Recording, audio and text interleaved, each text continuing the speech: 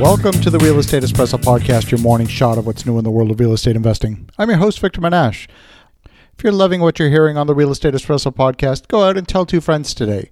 Show them how easy it is to subscribe to the show. Spread the love around. Why keep all this goodness to yourself? On today's show, we're talking about how the addict is resistant to the drug. Have you ever wondered how the hardcore drinker can pound back a 6-pack of beers and not seem to be the least bit intoxicated? And in the meantime, your teetotaling aunt gets silly after half a glass of wine. It's because the addict has become resistant to the drug. On today's show, we're talking about the latest mainline injection of hardcore drugs into the economy. Now, I'm not talking about actual pharmaceuticals. The drug in this case is cash. The European Central Bank announced its most aggressive stimulus package in a while. It consists of interest rate cuts, money printing, quantitative easing, the whole 9 yards. It's pretty amazing when you think about it. Interest rates in Europe have already been negative for quite some time. They've been cutting rates for years, and it hasn't worked. Back in 2008, the European Central Bank, their main interest rate was 3.25%. And by the end of 2008, it was clear the global economy was slowing down and the central bank had slashed its rates to just 1%. But they kept going.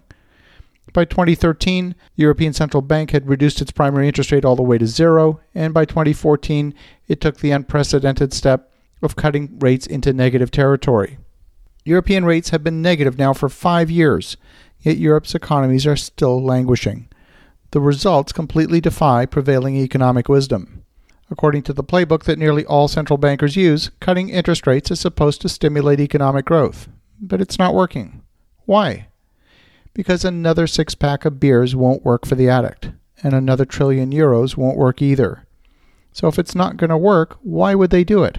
After all, these economists have a lot of university degrees. They're pretty smart men and women. If I can see it, then surely they can see it. So why? It doesn't make any sense. Or does it? What if the lower interest rates made the euro less attractive to bond investors than today? We could see a flight of capital from the euro to the US dollar or the Japanese yen. That would cause the price of the euro to fall against the US dollar. And when that happens, the exports from Europe all of a sudden look a lot more competitive. A fall in the price of the euro, which has already fallen about 5% this year, would definitely have a stimulative effect on the European economy. Those Mercedes, Fiats, BMWs, and Porsches would be more attractively priced than ever before. Vacationing in Europe would be less expensive. Perhaps planeloads of Americans will line the cafes in the south of France. But here's the scary part. The U.S. is going to feel like they need to respond to this silly financial arms race. You can bet that with an election looming in Washington, there's going to be tremendous pressure to stimulate the American economy. After all, this White House ran on a platform of economic boom, and to a large extent they've managed to ride the wave of economic expansion and declare victory. But if that economic success story shows signs of weakness, and by the way it is, you can bet that the printing presses in Washington will be warming up for the biggest stimulus package we've ever seen. So, when governments print money, where does it go? Does it get sprinkled from the sky in a uniform layer covering the entire country? Well, since the 2008 financial crisis, much of the money printed by the Federal Reserve was loaned to banks to shore up their reserves. But the Fed printed way more money than the banks needed to satisfy the statutory reserves. So the banks took those excess reserves and loaned them back to the Federal Reserve, and they're now earning a healthy rate of interest on the money that the Fed printed to give to the banks. Seems like a little bit of a racket. And the majority of the growth in the balance sheet of the Federal Reserve in recent years has been of this form of money printed for the sole benefit of the banks.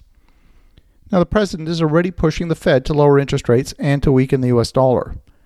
We live in a funny world. It's a place where good is bad and bad is good, where weak is strong and strong is weak. And you can bet if the natural market forces, and I say natural in air quotes here, then that brand new Mercedes will probably come with a tariff, in addition to the alloy wheels and a sunroof. As you think about that, have an awesome rest of your day. Go make some great things happen. We'll talk to you again tomorrow.